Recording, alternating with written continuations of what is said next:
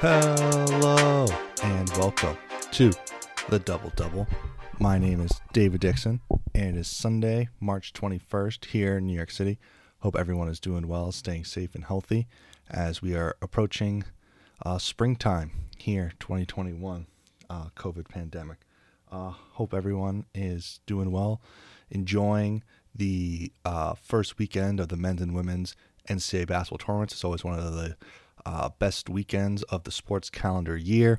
A lot of really fun games, a lot of really fun upsets. Oral Roberts into the Sweet 16. Ohio with a big win over Virginia. Syracuse Sweet 16. Loyola Chicago into the Sweet 16. So many fun teams.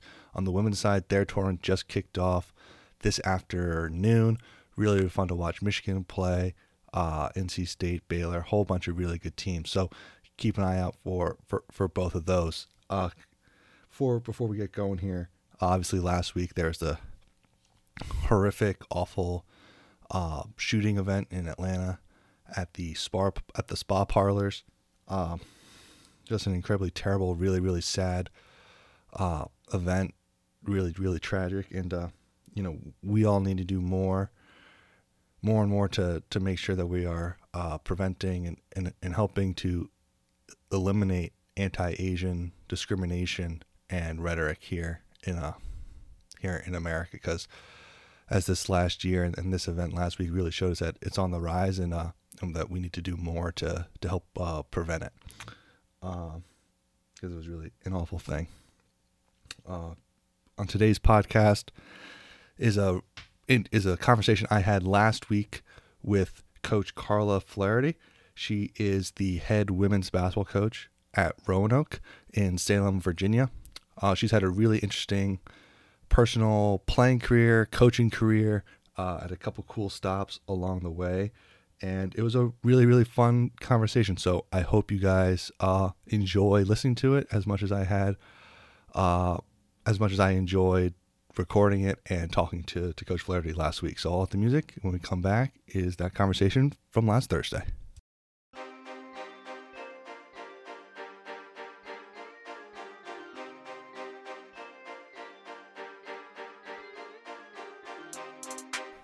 Joining me today on the Double Double is a special guest, the head women's basketball coach at Roanoke College, Carla Flaherty.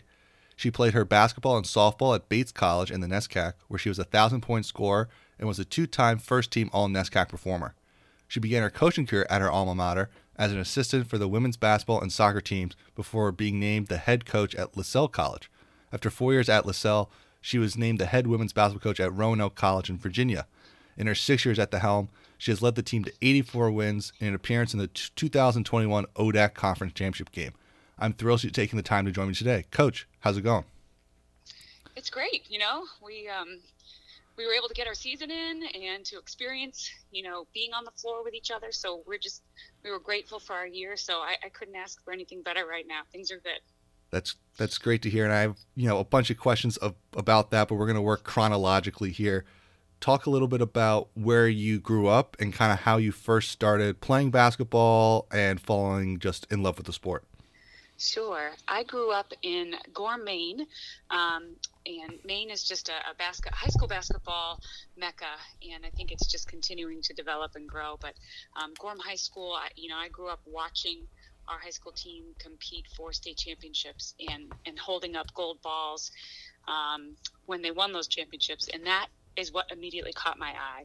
And so I was like, you know what, I want one of those. And sports, I'm one of three girls, I'm the youngest. And so sports was just a way for me to spend time with my dad, honestly. I thought that was an attention-seeking thing, and it was an area that I just found my own personal confidence. And so I grew up playing all kinds of sports and played soccer and basketball and softball and volleyball, and just I loved it. But on the basketball court is where I really felt at home. So when I started, this whole journey, we ended up actually winning a state championship in high school way back in the day. I graduated in 1999. So that was the last state championship until this new wave of athletes.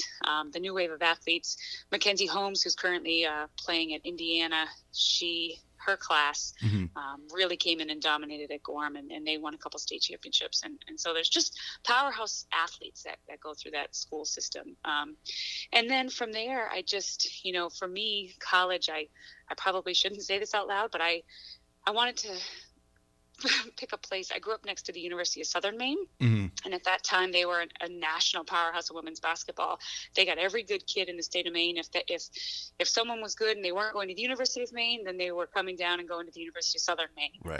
And they were just playing in national championships. I remember in high school they hosted the national championship, and so I got to watch one of my teammates, Julie Plant, who was a senior at USM, and I played with her in high school. She played in the national championship. So this little state Maine had this wonderful basketball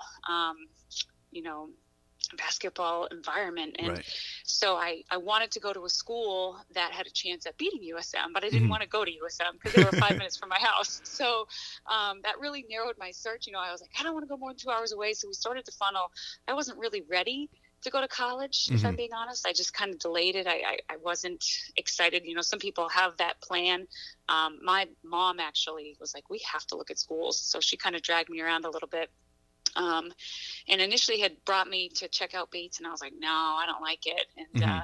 we did some other searches, and nothing really fit. And so Bates held what they call a Maine Day, where they only invite Maine athletes on campus. And my mom's like, we are going to this. So she dragged me up.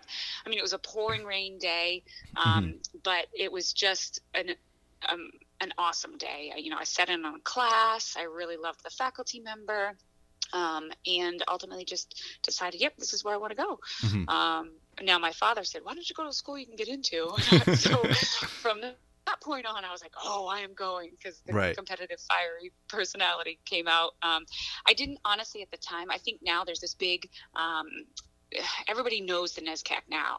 When I was going to school, the NESCAC was definitely, this wonderful academic and athletic league, but I don't think it was the same powerhouse, and it right. didn't have that title and name recognition that it does now. But luckily for me, it was a great fit for me athletically, and also I was able to prove to myself that, I do fit here academically, because initially that was kind of like, ooh, do I fit here? Do I belong? Right. But, going through it and going through the process, I was like, oh, yeah, I can do this. So it was just a wonderful, wonderful 4 years for me there.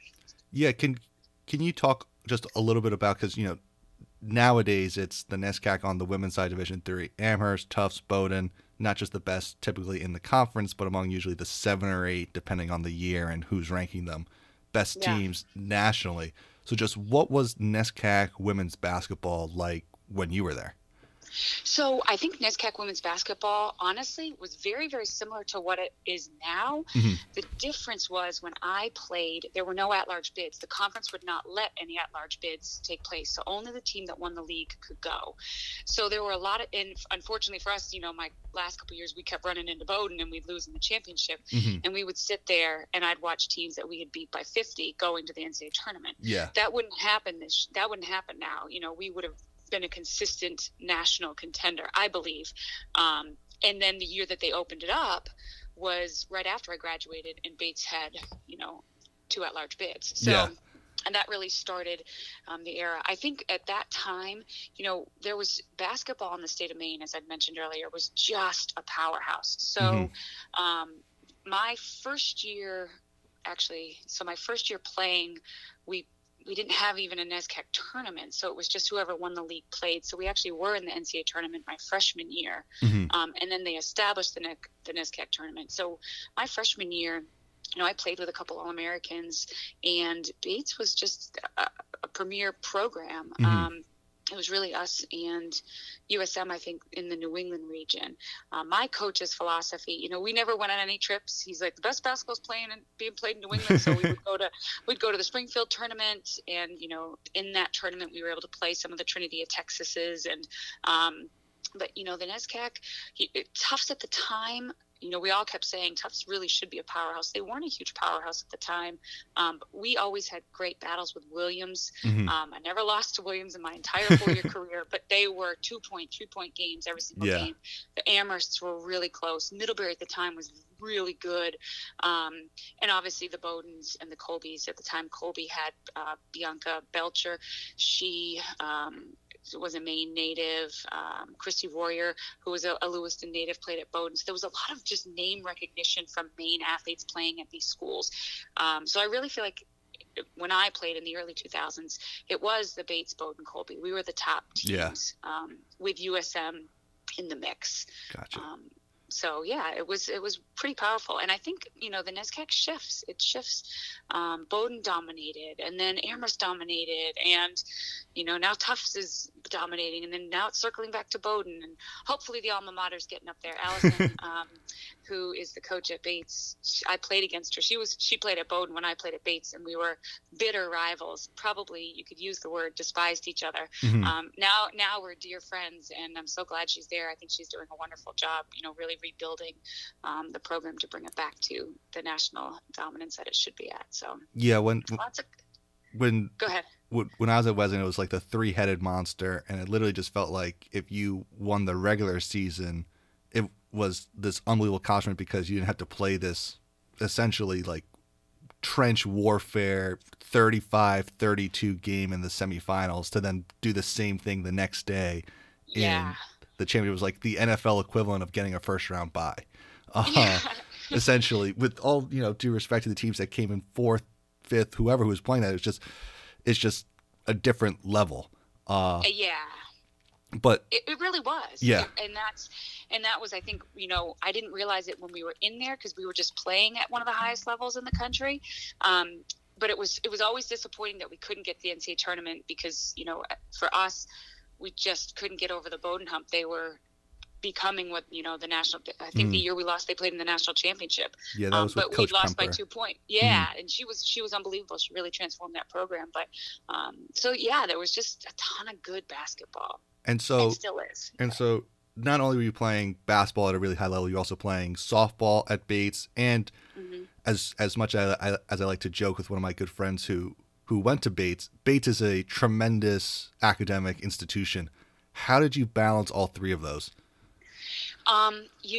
When you're in it, you just figure it out. And I credit, my friends. I have the most brilliant friends in the entire world and smart human beings. Katie Burke, who's, she's the vice president, senior, I can't even remember her exact title, but executive at HubSpot in Boston. My friend Kim Martell, she was the neuroscience major. I have, one friend who was the PhD in psychology. She's a doctor. And here, I was like, I'm just a basketball coach. I love sports. But so Katie Burke and I would always joke around. She's like, I'm going to teach you how to study and you're going to teach me how to relax and enjoy college because she was involved in everything. So I really feel like I surrounded myself with wonderful people. That's great. And then as a team, everybody, you'd go to practice, you'd go to the library, you'd do your work, and you just fell in tune. And I honestly, I hate to say this about myself, but if I was at a different school, I probably would have, if another group had just gone out and was like, hey, we don't study, I might have gone down that path. So I just think, you become what your environment is. And so we were in this environment that worked hard and we played hard and we had a lot of fun. My coach always said to us that hard work and fun is not incompatible. You can do both. It's important to do both. So we had a ton of fun playing. We had a ton of fun off the court. Our team was best friends. And so balancing the academic piece, it became part of the process. Everybody there was so smart and just doing what they needed to do. If you went to class and did your work, which again, it took me a little while to figure out how to balance and study properly, but it's a place that taught me how to write. You think you go into college knowing what to do.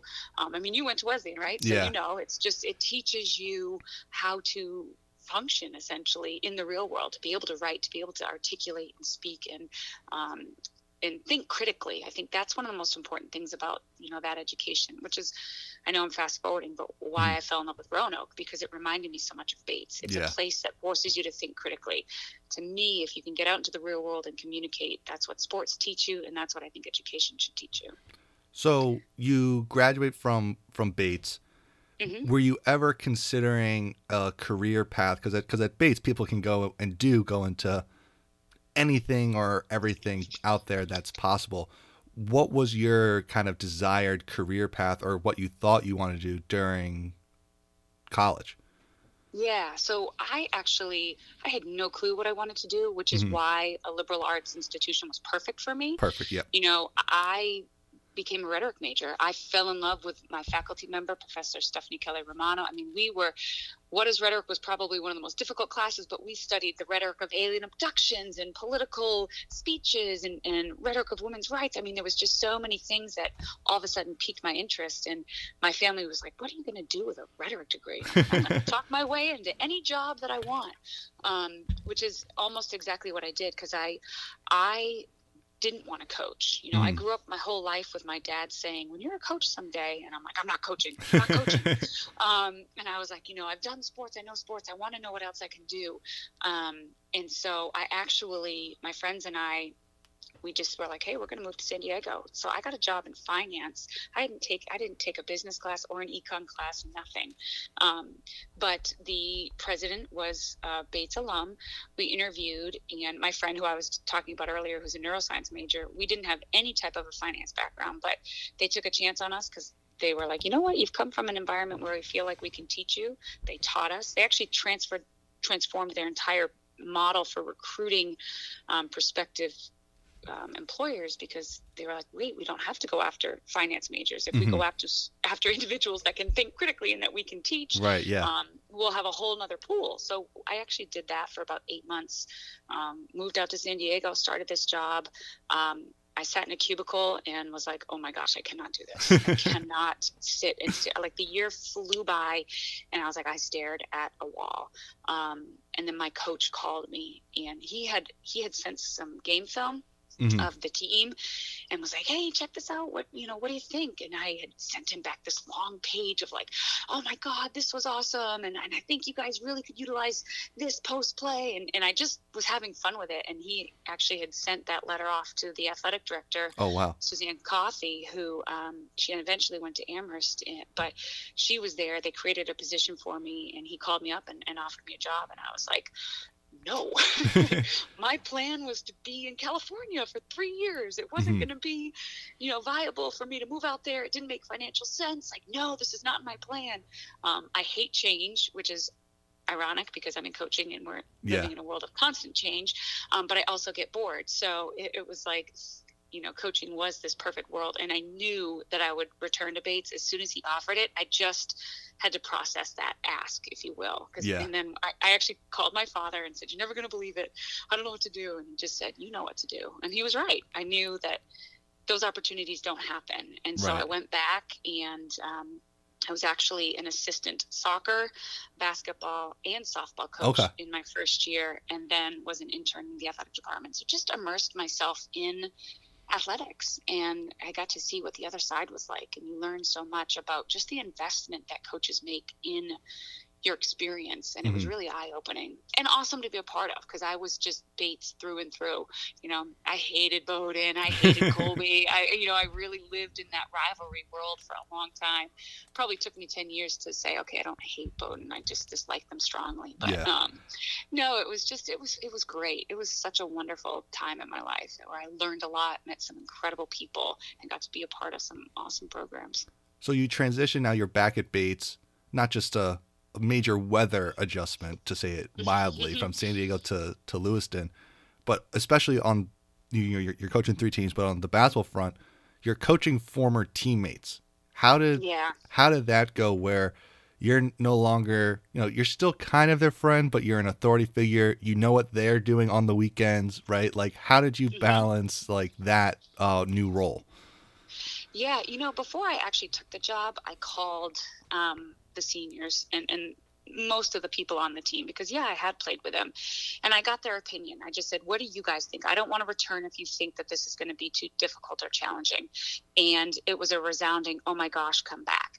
I think when I was a player, I really embraced and stepped into the leadership role with that group. And yes, I led them on and off the floor, but the basketball piece was so simple. I just naturally was able to communicate. I think that's one of my strengths, is my ability to communicate with, coaches, players, teammates. And I think, they came back and were really excited about that level of communication that I could bring to the group, the enthusiasm. I love playing, and I was the leader because I was just going to do everything and lead by example. And I think when I came back, my voice was heard because they knew the type of player I was. But in the same breath, I also, like you just mentioned, I said in order to take the job, you have to stand and sit in a firm line. Now, my teammates knew from when I was a player, like when I said something, I followed through. I never backed down. I think that's how you develop credibility. And that was who I was as a leader on the floor. And so when it came time to transition to coaching, when I said, hey, don't tell the freshmen what we did, or, I'm really going to have the coaching hat on. I need you to be respectful of that. I will be respectful of you in the same manner. It just worked. There was never an issue whatsoever. And so it really was a smooth, wonderful transition. And like I said, they were really good. They had just all Americans and were able to step up and put together some wonderful seasons. So it was just fun. It was fun because, the transition, I got to be around my friends, but I got to experience their journey from a different perspective. For sure. And while you're having all the success on the basketball court and the basketball season is busy enough, it overlaps both semesters, you're coaching soccer as well and softball, but especially soccer. You eventually become, as I was reading, the co-head coach of the soccer team. Now, in my head, I just flash back to the storyline on the NBC sitcom The Office, where Jim and Michael are co-regional managers and it doesn't work out. Like, what is a co-head coach? How did that come up? And just, like, what was that like where you're the head coach but not really? Yeah, so, again, the soccer team what was great at that time, and especially in the NESCAC, we had a lot of two-sport athletes. And I actually feel sad that I think it's sad that people are going away from that at the high school level and specializing, because I just believe in getting to know different coaches, getting to know different teams, being a part, using your body differently. So we had a lot of basketball. We had basketball, softball, crossover, but my head coach was the soccer and basketball coach. He was when I played, and obviously when I got back, I just kind of got lumped in with him. And again, for me, coaching is coaching. Like, team dynamic, obviously you have to have a background in the sport or a knowledge of the sport to be able to coach it. But for me, what I was learning was developing those relationships. And it's easy to be an assistant. Everything you say, everyone thinks is gold. It's always the head coach who is the one that you're like questioning. But Coach Murphy, he had been doing two for so long, and he really wanted to transition out. And Bates at the time, they weren't allowing that position to be split. He had been told that they were going to, and then for some reason, I don't know what happened. So he took a sabbatical. So I became the interim head coach. And then when he came back, that's when they gave us the co-head coach title. So I had 1 year by myself. And then when he returned, it was my last year. And we did it together. Now, I still actually ran everything, and he kind of deferred to me.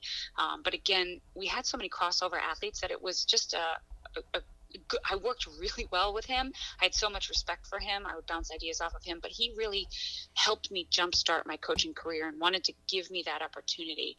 So when I did start applying for basketball jobs, it's so competitive. And, everyone's like, oh, you need to have head coaching experience. Well, someone at some point has to give you a chance to be a head coach. Everyone's like, oh, they're just an assistant. Well, someone's got to take a chance. I was fortunate because I was able to say, hey, while I haven't been a head basketball coach, I have been a head soccer coach. And what is that response?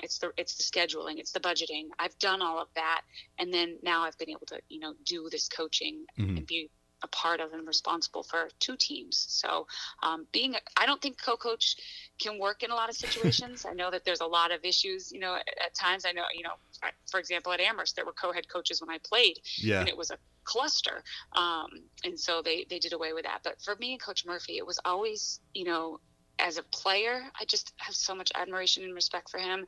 And as a coach, it was the same thing, and vice versa. I think he always saw something in me that I didn't at the time see in myself. And he was always there to kind of help guide me in that journey. So the title didn't really matter. It was what we were doing together. Mm-hmm. Now, you do get that opportunity to be a head coach at LaSalle. But before that, when you're an assistant, it's clear, even though you're coaching soccer, you had some softball coaching experience. Basketball was really the sport that you wanted to coach, right? And so, correct. And so, but was there, this moment, either in a practice that you recall, or a game, or is it this compilation of all this time where you're thinking to yourself, I can do this, I am ready, and I want to be a head coach, like I am ready for this? Basketball wise. And I think that was the last year. So I always said, everyone's like, you stayed at Bates so long. And when I was interviewing for jobs, I started to get that question. And I said, look, I stayed at Bates until I felt like I couldn't learn anything more. So I was there for 6 years. And through that journey, I had done 3 sports. And then I had been an interim head coach. And then when I felt like we were starting to, the last year where we were co-head coaches, I'm like, okay, I was a head coach. I don't ever want to go backwards. And in the last year, you start to get your own opinions. You start to, I was on the sideline as an assistant, always up and down, screaming things. And so, you will know, and I say this to everybody, when you're in that assistant role, you're like, okay, now 2 things. You think you know everything until you're actually on the hot seat and doing it for yourself. Yeah. But no, it was definitely in that last year, like, okay, I'm ready. And I had thought in my mind that Bates was my ultimate dream job. And I had talked to my coach, and he's like, I'm not going to retire for a while. So it's probably best that you go so you can come back. So we had those open discussions, and that was my vision. That was my journey, which was very similar to, when I said, okay, I'm going to San Diego for 3 years. This is what I'm doing. I'm like, okay, I'll go coach for 4 years, and then I'll go back to Bates. Obviously things don't work out that way for a reason, but that was the plan. It was like, okay, I'm ready to move on. It's time. And I knew that last year at Bates was going to be my last year. I was very confident. I knew I had the skill set. I was like, I can get a job. Now let's go figure out where we can go. And so you stay in the Northeast, you go to LaSalle. First year was tough. The team goes 1-24 overall, 0-12 in the conference. Coming from the NESCAC during your own playing career and coaching career of all the sports, history of winning, or even if you're not winning every single game, you feel like you're legitimately competing in every single game that you play. What was that first season like for you personally, where just from the outside seems like everything went wrong? It was, I will say, the second hardest year of my life, because actually my second year at LaSalle was probably harder than the first year. But, you take a job, and I knew that the program needed growth and development. I knew it needed energy and effort and enthusiasm. And I was like, I got this. I can do this. And you walk through those doors. I mean, you have to in the coaching world. You walk in confident. I got this. I can change this. I can turn it around. And so the first year where we won 1 game, I remember the very first game, and we lost by like 30. And I remember calling my dad, and I said, oh my gosh, like I've never lost by 30 in anything, sports, but like card games, board games. Yeah. Like I just don't lose by 30. That was my mindset. And then we played Tufts actually the second game, and I never lost to Tufts. Like we played Tufts great, and Tufts beat us by 50. So I had the same phone call with my dad, and was like, oh my God, I lost by 50. I've never lost by 50. And it was eye opening, and one of the things, you said everything went wrong that could go wrong. One of the things that I learned, I think losing is one of the biggest lessons everyone needs to go through. I think I started to take winning for granted. And so I believe things in life do happen and there's a purpose for everything. So those first 2 years, my second year was harder because I had my first recruiting class and I thought, I got this. We're going to make this huge leap. I've got 4 freshmen that are studs that I love. And we went 4-21. That was the hardest year because my expectation my first year was like, okay, I need to make this fun for these kids because we're not very good, but it can't be a miserable experience. And then my second year was, let's go win. And we were trying to do that with 4 freshmen. You can't do that. Like that's just not a task that you can put on 4 kids that have never played college basketball. So that was the hardest year for me, but it was also a year of true reflection because in the first 2 years, I had always in my entire life based my worth on winning. And, I mentioned in high school, it was where I was comfortable. It's where I flourished. It's where I got recognition. I was probably a really insecure kid. So sports just made me feel good about myself. And that continued. And I got accolades and I got that positive reinforcement. So when you're thrust out of that, I had to do a lot of self-identification. Number one, this isn't about me. Yeah. I had my time in sports and I played at the highest level and had a wonderful experience. My job is to do that for this group. How do I make it positive? How do I make us successful? And guess what? I'm still the same person. I'm still a good person. I'm still someone that's going to work hard. I'm going to get this job done. And so it was a year of true reflection and it was invaluable. 2 of the hardest years, but I think laid the foundation for what it meant for me to get into the coaching realm.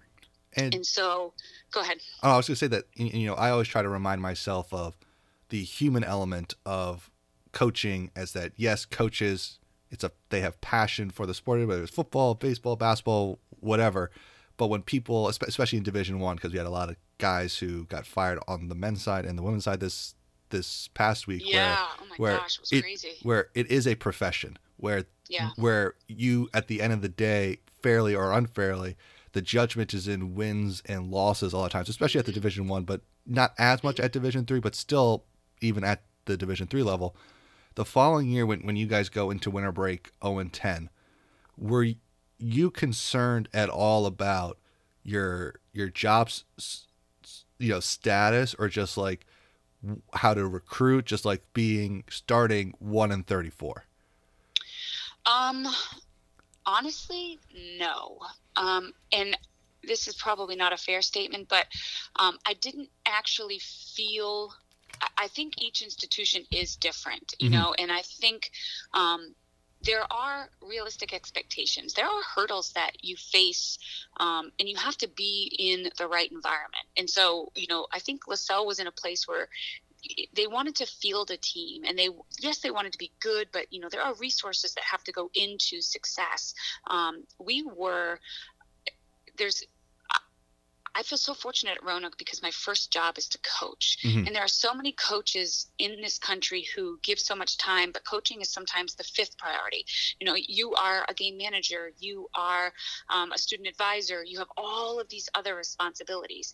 And so I felt like I was doing a lot at LaSalle. And no, I wasn't worried because I did feel like I had a great group and I felt like we were moving in a positive direction. I really, truly never once at LaSalle felt like my job was in jeopardy. And I knew with the kids that we had that we were going to be able to turn it around. And honestly, that is the same thing here at Roanoke. I think Roanoke is a place a little bit different than LaSalle where the expectation was, hey, you need to win. Boom. And the first 2 years was rough, and you just have to stay the course. People are going to doubt you because, like you just said, you are judged on your wins and losses. When I got the job at Roanoke, everyone's like, why are you hiring someone who can't win? And, that was all the media, that was all the news outlets. And I just had to put my head down and stick to what I believed in, and I knew that if I did that, good things would happen. So that's what happened at LaSalle, and that's what happened here at Roanoke. So and you have to just quiet the noise, I guess. Yeah. And at LaSalle, you were able to turn around, the third year, 10 wins, next year, 12 wins. You could see just, growth is occurring. What's the driving force behind that turnaround? Because from afar, you could just say, okay, it's the first recruiting class is older, better players, adjusted to the system. But when you're in it every single day, you have so much better sense than just like looking at the box scores the way I do. What do you feel like was the driving force behind the turnaround and the growth that LaSalle was having under your tenure? Well, I mean, I think I was able to, get out, recruit from some different regions, and just that I had been familiar with from my experience at Bates. And then again, as a new coach, I think it takes you a little while, but LaSalle had two majors. They had athletic training and they had fashion.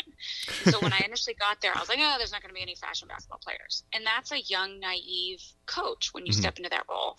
There's a lot of basketball players who are interested in fashion, and there are a ton of basketball players who are interested in athletic training. So it was really honing in on those two skills in the recruiting process. What are you interested in? And if they weren't, I began to understand the pecking order. I always was at the top. When you're recruiting to Bates, you can go after the very, very top kid. At LaSalle, we were middle of the ground when it came to athletics. So I knew I was going to lose some kids. And I think I started out really going after some top-notch kids. I mean, I went after a kid that went to Bowdoin. Of course you're going to go to Bowdoin. Like when you have that opportunity, you go to Bowdoin. And so I think it was just figuring out the niche. And in that process, I think I was able to find the right kids. And again, it's about finding the best fit. And so it took me maybe a year to do that. And then we started to get the kids in that I think really loved their experience at LaSalle, that really bought into, playing at a higher level and turning a program around. So I think that was the mindset. So after 4 years at LaSalle, you leave, you become the new head women's coach at Roanoke. You kind of mentioned it a little bit before about what drew you to Roanoke, and a little bit like it was like Bates, but really what drew you to Roanoke, because it's not a geography, but it's pretty far from the Northeast, and where you've had a lot of comfort and success basketball wise. Yeah. So in my recruiting process, when I'm talking to student athletes, I really talk to them about trusting their gut. I could want them because they are the best athlete in the world, but they also need to want Roanoke or LaSalle or Bates. It's a two-way street. And I always tell them, in the journey of looking for colleges, you're going to get a feeling, and you have to trust your gut. It's the one time in your life that you can be selfish, so be selfish. It'll make your coach's job easier, to make your life easier. Trust your gut. And so when the athletic director called me, I was a finalist at Middlebury. I thought, I was convinced I was getting that job. I'm like, I got this. And I didn't. And I was like, oh my gosh, what? I thought, okay. And 2 days later, I get a call from the athletic director at Roanoke, and he's good friends with the athletic director at Middlebury. And, and the AD at Middlebury had said, really go check this young woman out. So when Scott called me, I was like, I'm not moving to Virginia. No way. But I was like, you know what? Just give it a chance. Check it out. Go look. And when I got down here, I did exactly what I talked to my athletes about. I went on the tour. I just took it all in. Geographically, it actually looks very similar to Maine. And I knew that they had a vision. Just institutionally, it reminded me of Bates, which was my comfort zone and my home. And I saw a vision. I saw, okay, the history. And, every coach wants to land at a place where, they can see some longevity, but success. And I feel and felt strongly that Roanoke was a place where we could win a national championship. And that was the final home. And so when I was going through the process, I remember calling, I have wonderful parents, so I always use them to bounce ideas off of. But I just remember, how do you like it? And it was like, I think they put parking lots in weird places down here. And my mom was like, that's it? I'm like, I can't find anything wrong. I'm like, oh my God, am I going to move to Virginia? And they were like, if you don't like it, you don't have to stay. But I was like, but all the coaches on the coaching staff have been here. They don't leave. Like the coaches, which to me speaks volumes to the institution and the department. But I was like, oh my God, what is my life? Just what am I going to do? But, I was single at the time. I had nothing to lose. And I was like, let's go all in. And I'm so grateful that I did. But yeah, it was a leap of faith. And I took it. I think chances come across, you earn them, but there's also things that happen, and you have to recognize when to say yes. Yeah. And so basketball wise, you're now adjusting to a new conference again, but especially in a different part of the country, because a lot of Northeast teams, in my experience, when you play teams from the Northeast, they tend to play one way. And then when we play teams from out of region, it's still basketball, but it's a little bit different. I know when I adjusted to the NESCAC coming from high school, you know, you're watching YouTube, you're trying to read something. Okay, you know, the learning curve of adjusting to what the NESCAC basketball was all about. How did you adjust to the ODAC, whether it's all the teams, the schemes, coaching preferences, players, just everything that goes into not just, okay, we're now in the ODAC, but I need to try to beat these people? Yeah.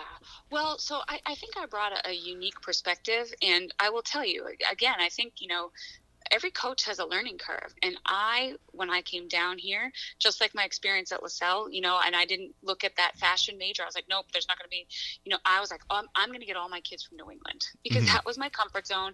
That is what I was used to.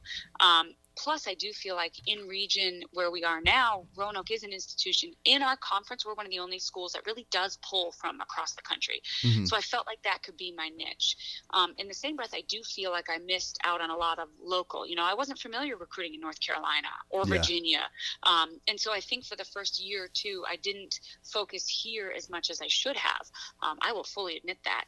But that was how I thought, okay, I'm going to be able to compete on this level. You know, when I was playing at Bates, we were always looking because we were always in the top 20. So you're looking at who's in the top 20. And I'd always see Macon. I'd always see Randolph Macon. I'm like, who is this Randolph Macon? You know, and now they're in my league. And we're playing against a team that, you know, eventually, I mean, they had the National Player of the Year. She was amazing. So it felt very similar to the NESCAC, where there were just so many good teams. There isn't a game in the ODAC that you can just show up and play. You know, and on the men's side, too, it's just like the NESCAC, where there's 3 or 4 teams that could be competing for a national championship. Right. I think we're getting there on the women's side.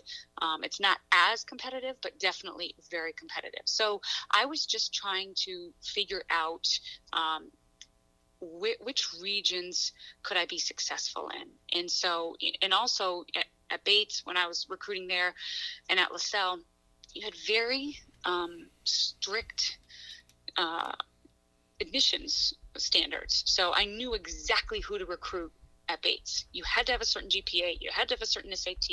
You know, these were the kids that you had to go after. At LaSalle, it was the same exact thing. In Roanoke, it's all over the place because there's different majors and, you know, each year, you know, our admissions is changing. You know, we didn't have early admission and now we do. So there was just a lot of growth, I think, happening at Roanoke that I've been able to be a part of too, which is wonderful.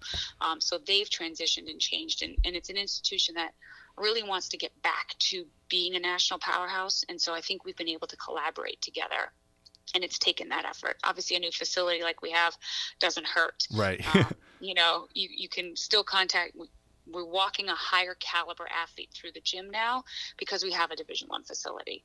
I'm curious to see what happens in the NESCAC, because Colby this past year unveiled their $200 million athletic facility, like they're LSU or something. It was you know, craziness, but it, you know, from, you know, their website, it looks great. Unfortunately, the pandemic hit and not a lot of people have been able to go there, but it all helps. Still, you know, a lot of it, you can have the best facilities. You know, I tell people in my recruiting all the time, like, we have some of the best facilities. You're going to get one of the best educations, but if you're not surrounded by good people, none of it matters. Right. You also have to have a collaboration between your president and your athletic director. And, you know, there are institutions that do and institutions that don't.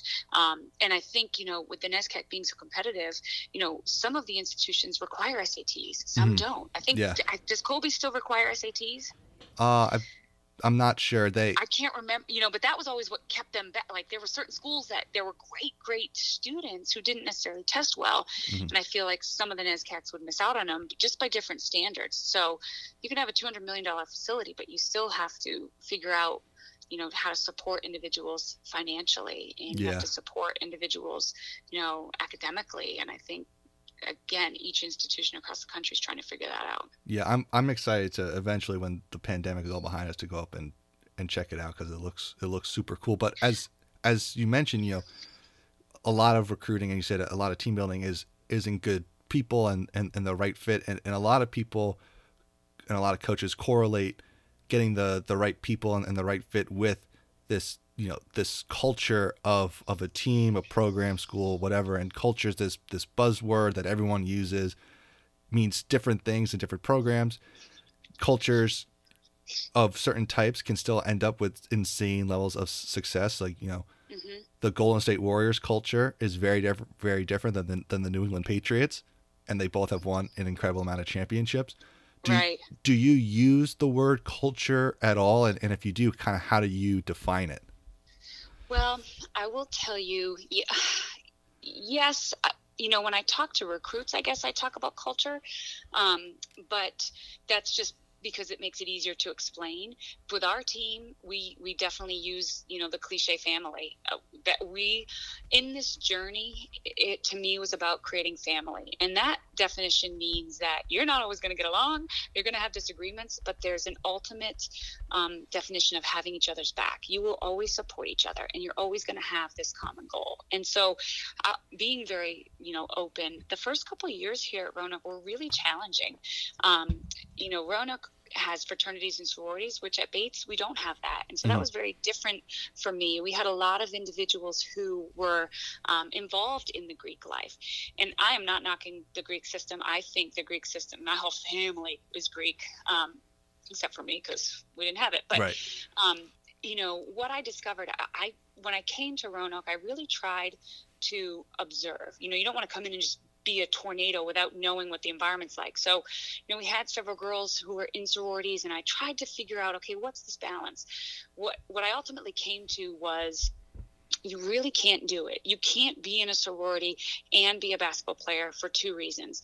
Their time commitment is just like athletics. They had mandatory meetings, weekend events. They were asking to miss games because of one, Greek system, and they would get fined. And so it was this balance. And I just finally said, if you want to be in a sorority, that is like being on a team. And so we for my program, that's not the case for all the programs, but for our program, because of the longevity of the season, we just had to draw a line in the sand to say, here you have to be, obviously you're a student first, but basketball needs to be the number one priority. And once we did that, we saw a shift in the mindset of, okay, here's what it takes to be successful. We talked about it in the recruiting process. And once we got that culture of, I want to come in and win a championship, and I only want kids that want to come in and win a championship. You need to be a part of something bigger than yourself. But then how do we do that? And so one of the things we talk about every single day is leaning into each other.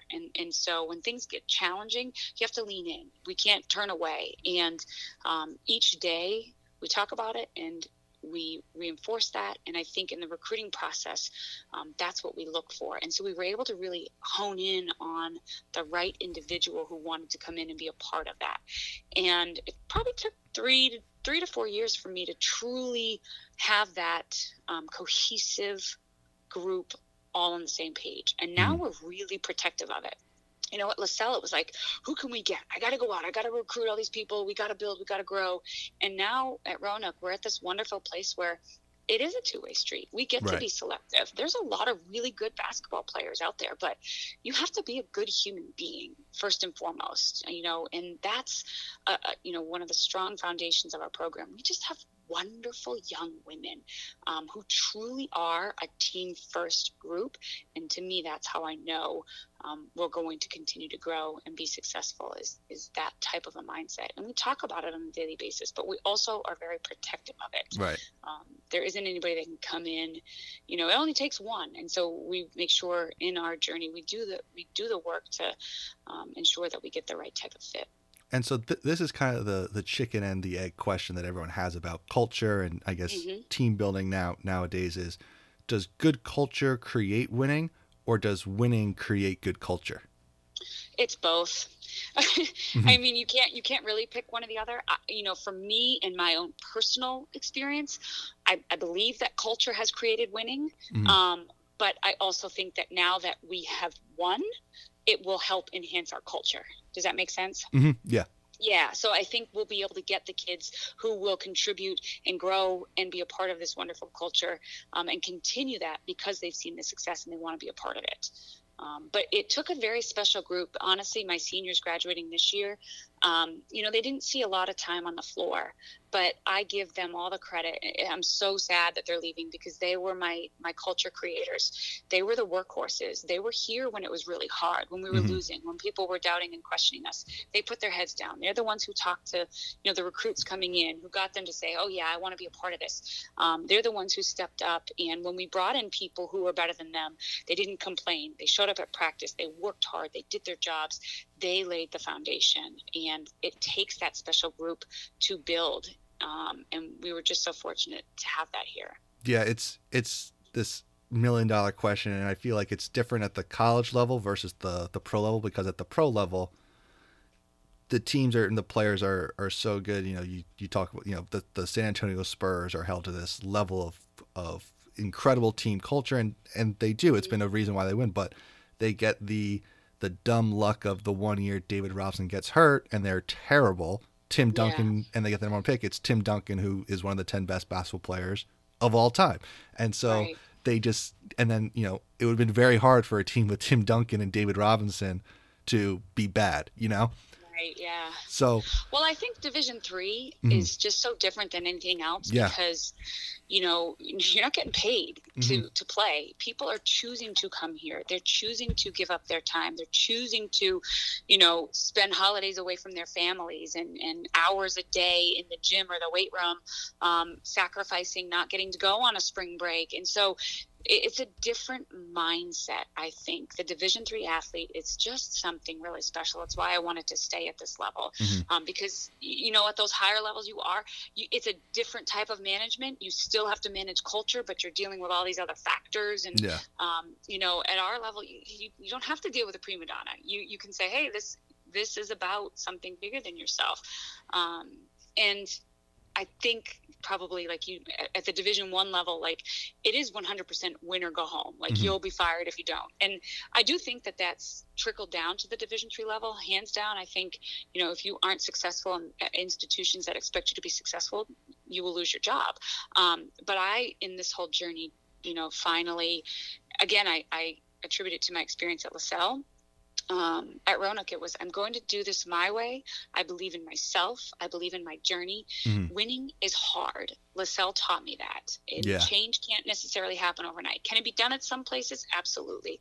But, I think that laying the proper foundation for success is the most important thing. And so it took us a little bit, it took us a while here to filter that out, but we've got the right thing. And it's been fun to see everybody now get on board. Yeah. It's been working and growing, skipping ahead, 'cause I want to ask you about this past season, but 2018-19, you guys win 18 games. The following year, you win 18 games again.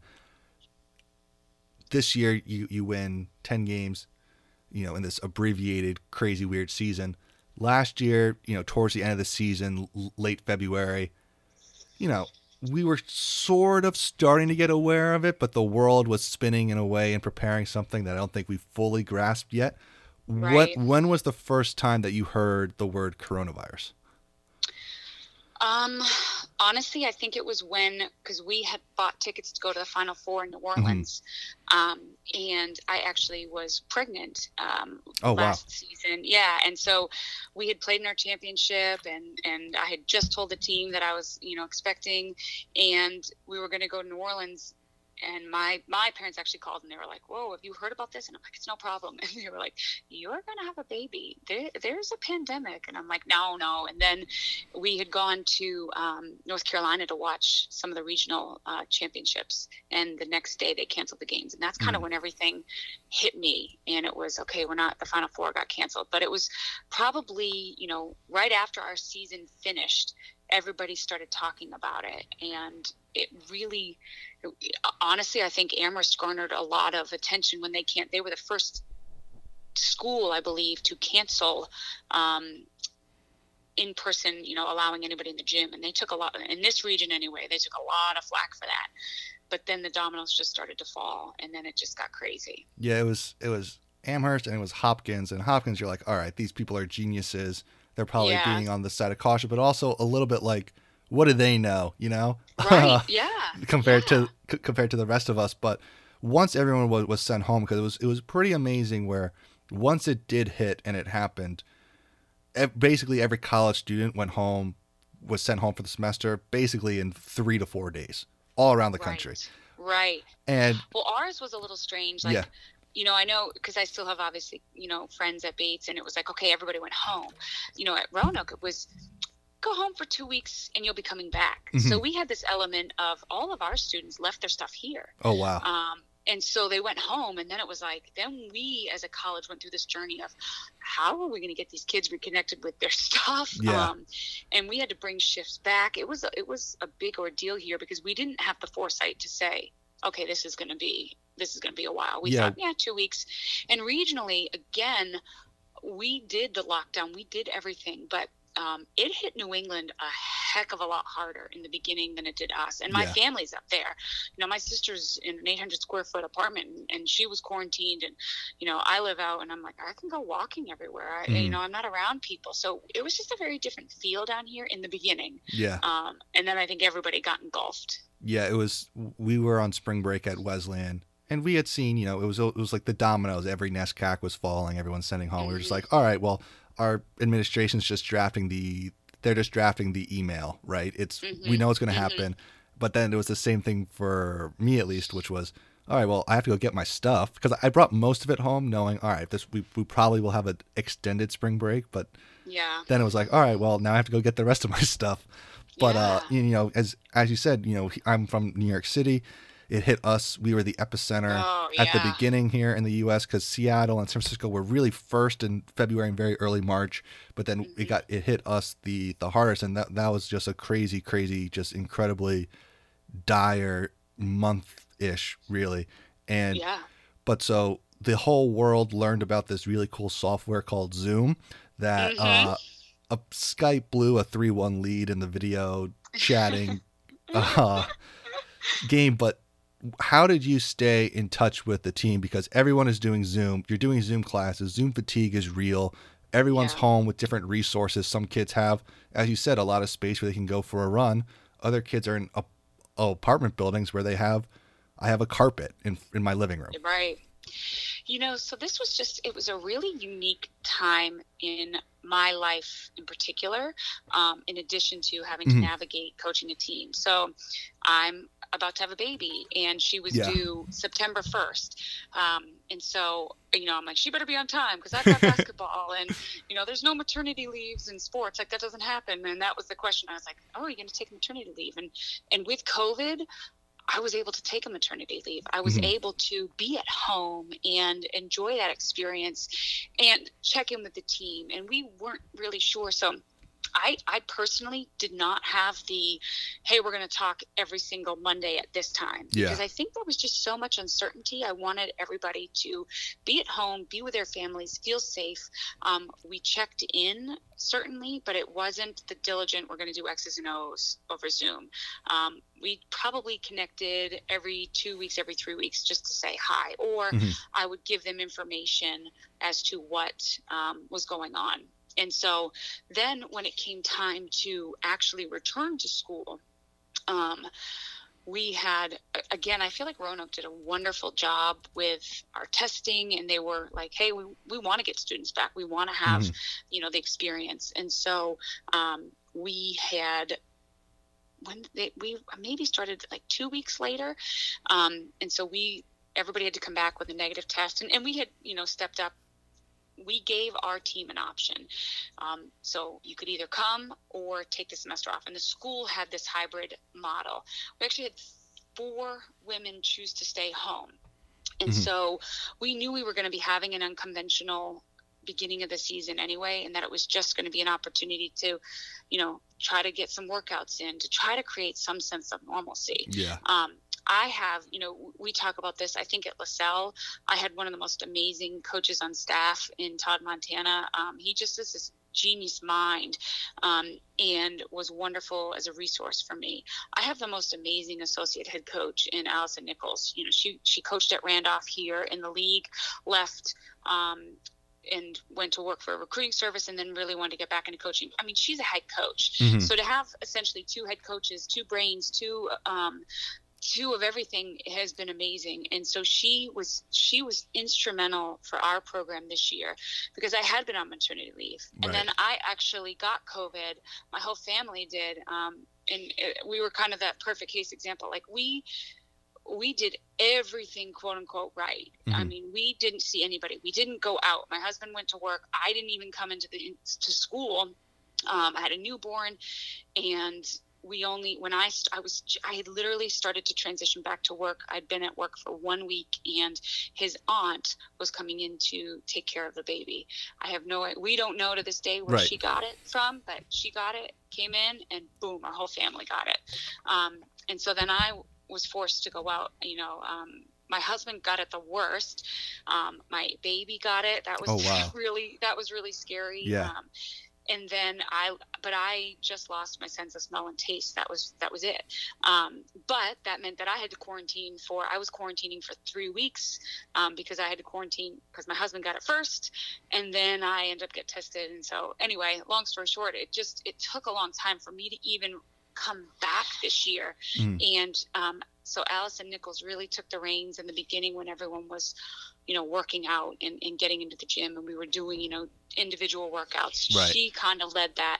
I got to come back in, a week before our first game. So it was an interesting year, to say the least. Well, I'm glad that you're okay and that the whole family's okay, because once you're confronted with COVID, it's incredibly frightening and scary, no matter when you get it, whether you were one of the first cases back in March or if you tested positive this March. It's right. We only know so much about it. We know a lot more than we did last year at this time, but we still only know so much about it. While you're going through this and you get COVID and you're dealing with all the protocols, one, just did you ever think that you would not have a season? And two, once the season said, okay, the ODAC said, okay, we're going to play, how stressful was your day-to-day life? So, my husband was like, you're not having a season. There's no way you're going to have a season. And I was like, no, I think we can. Being honest, once my family got COVID, I actually relaxed a little bit. I was very stressed out, convinced that it was going to be me that was going to infect my family, my daughter. And, I'm like, I'm the one going to COVIDville. The campus is going to be, blown up with COVID. And so honestly, after we experienced COVID as a family, and it was not fun, but we got through it, my anxiety level went way down. But also, again, I think, your job as a coach is to reflect. I think there were times where I forgot the anxiety that my team was going through, because I'd been there and I had a different mindset. Like, okay, here we go. We're good. We tested 3 days a week. And so I knew one of the things, my team is they're just amazing. And they sacrificed, we talked about sacrifice. They kept to their own bubble. We felt like we were fine because we pushed back our, our regular student body coming back. So we actually had like an athletic bubble going on. Oh, cool. And I knew that they respected and wanted to play so badly that they were going to do what needed to be done. But yeah, it was constant. Did I think we were going to be one of the only teams in the ODAC that wouldn't test positive? No. I thought, when is it going to happen? Can it happen early so that we might be able to play and get back? Like, you were constantly trying to run scenarios, and then you just eventually say, we can only control what we can control. Let's show up today. Let's make sure we're together. We're a unit. We're a family, and let's make sure we get better. And they did that. And so we just kept pushing through, and we were one of the first teams. All of our games kept getting canceled from our opponents having to cancel due to COVID issues on their respective teams. So there were definitely times where I thought, oh gosh, are we going to make it through? And there were times where I said, gosh, this ODAC tournament's going to come down to whoever's left standing. Yeah. But what we said was, if there's a championship and our conference is going to have it, then we're going to do everything we can to make sure we're playing in it. And so that's how we attacked this season. And even with all the starts and stops and everything, you guys go 10-3, very successful season, fall in the ODAC championship game in a good, close, competitive game. But just overall, as you're going through the season, where, as you mentioned, cancellations on the other side, where we saw this in college football, college basketball, the game is scheduled to start, but you cannot commit that the game will actually happen until the ball is in the air for the tip-off. Because up until then, the Yeah. game could get postponed, practice canceled. What was that experience like where because coaches spend a lot of time prepping for games, writing Yeah. practice plans, knowing like what was that like where you do all this prep, put your whole heart and soul into it, and you just don't know until with all the uncertainty about is this thing that I just spent 18 hours prepping for actually going to happen?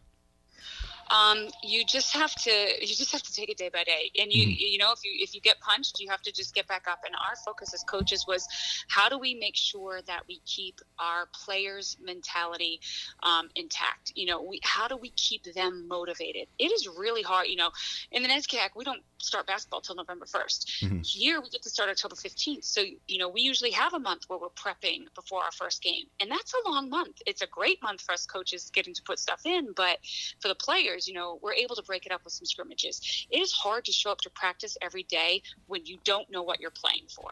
Yeah. And so we had to make sure we kept a focus on what are we playing for? Okay, this one got canceled.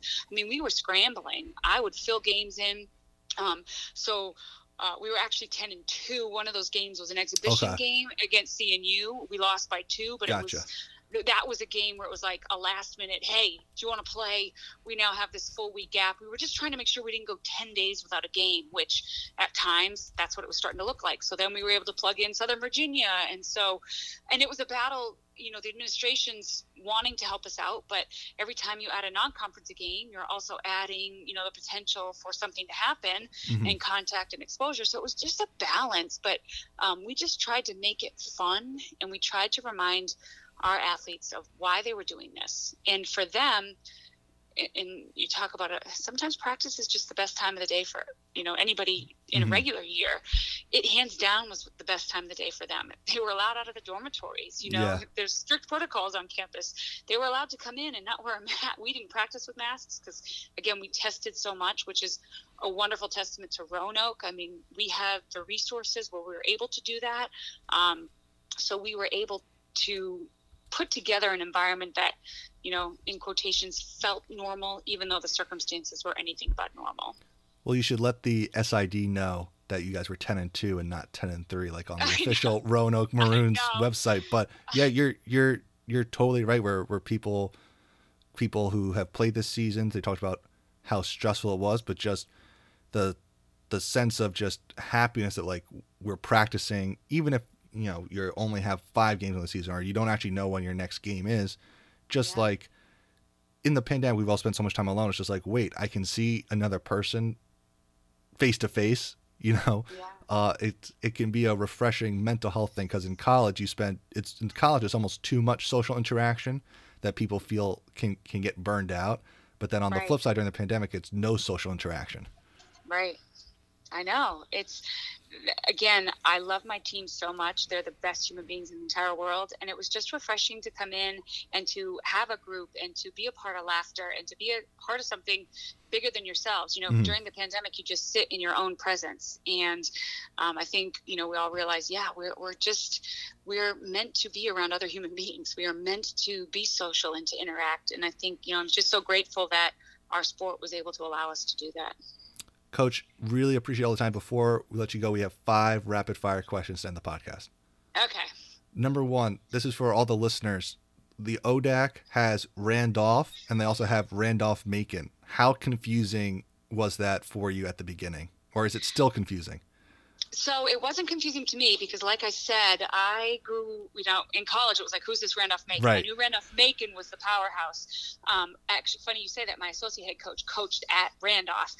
Randolph was an all-women's school. So it's not confusing for me, but people in this region get it confused all the time. What is your favorite drill as a coach? I love doing this 2v2 fast break drill. I actually got it. We hosted the national championship 2 years ago, and Adrienne Scheibels at Bowdoin, I got to sit in on one of her practices, and it was simulating just a transition fast break. And I've always played around with different drills, but she was like, this has been the best one that I've used, and it's hands down one of the best drills and one of our go-tos. It's fun, it's competitive, it's fast-paced. So it's a 2v2 transition fast break drill. Do you have any coaching idols where at the end of, you know, your home, you see that they're playing on TV, you make sure to watch them or watch their synergy?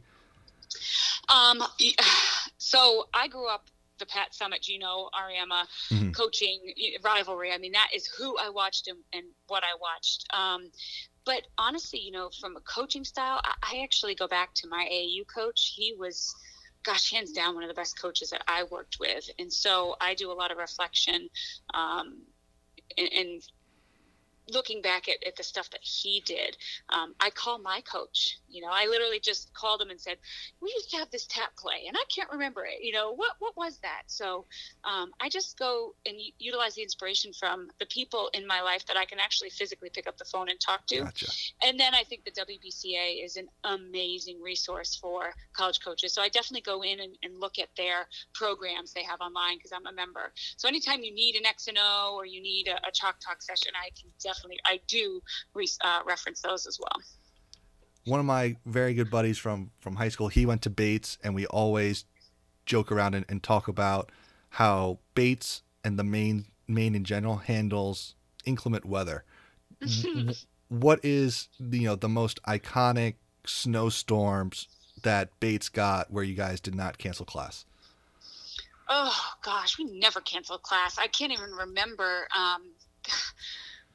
So I grew up in Maine, obviously. Mm-hmm. So like for me, the snowstorm of 98, that was me in high school though. That shut down high school. Oh wow. And I actually remember a picture of Bates where people were sliding on the ice to go to class. So even during that ice storm, they didn't cancel classes at Bates. Yeah. I think there might have been one day where it was like -20 and it was like physically dangerous to leave. Yeah. I think we got that day off and that was it.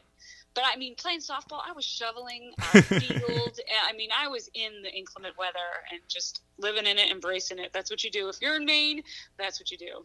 Yeah, he would describe as if you ever emailed a professor, not that this ever actually happened, but the mentality was if you ever asked about, hey, are we going to have this class because of the snow, they would almost just laugh in your face. Like, just exactly wear some boots. Yeah, that's what it was for sure. And I can tell you that is one thing about living in Virginia. I didn't realize how quickly I would acclimate to the weather. But I have acclimated. They actually have fall and spring down here. They yes. don't have that in the state of Maine. Yes, it's still no San Diego, but yeah. Last question. You have gone through a lot of rule changes in women's college basketball since you've been a coach, but if you could change one rule about college basketball, what would you change? Gosh, what a deep question. One rule, I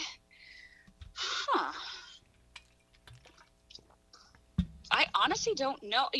Because things change so much, I just kind of go with the flow here. But they changed the free throws to 2 free throws. Yeah. I really like the 1-and-1. Mm-hmm. I think it was good for our game. There are so many close basketball games, and if you missed your free throws, then it gave teams an opportunity. So when you're guaranteed 2, I think it changes the game. I'd actually go back to 1-and-1. I really liked the 1-and-1. So I think that's what I would change. Interesting. I like that one. Coach, really appreciate the time. As always on the Double Double, we give the last word to our guests. You really want to say or shout out to the great people of Salem, Virginia? I just, to the people in Salem, keep being strong. The pandemic will pass, and we just appreciate all the support. We have a wonderful community. So the people of Salem, thank you for all you've done for us through this time and what you continue to do. Coach, congratulations on a great, crazy pandemic season, and best of luck going forward. Thank you so much. I really appreciate it. And congratulations to you. This is a wonderful thing you're doing. Thank you. That'll do it for this episode of the Double Double. If you like this podcast, you can find us on iTunes, Spotify, or wherever your podcast, where you can subscribe, rate, and review. 5 stars would be much, much appreciated.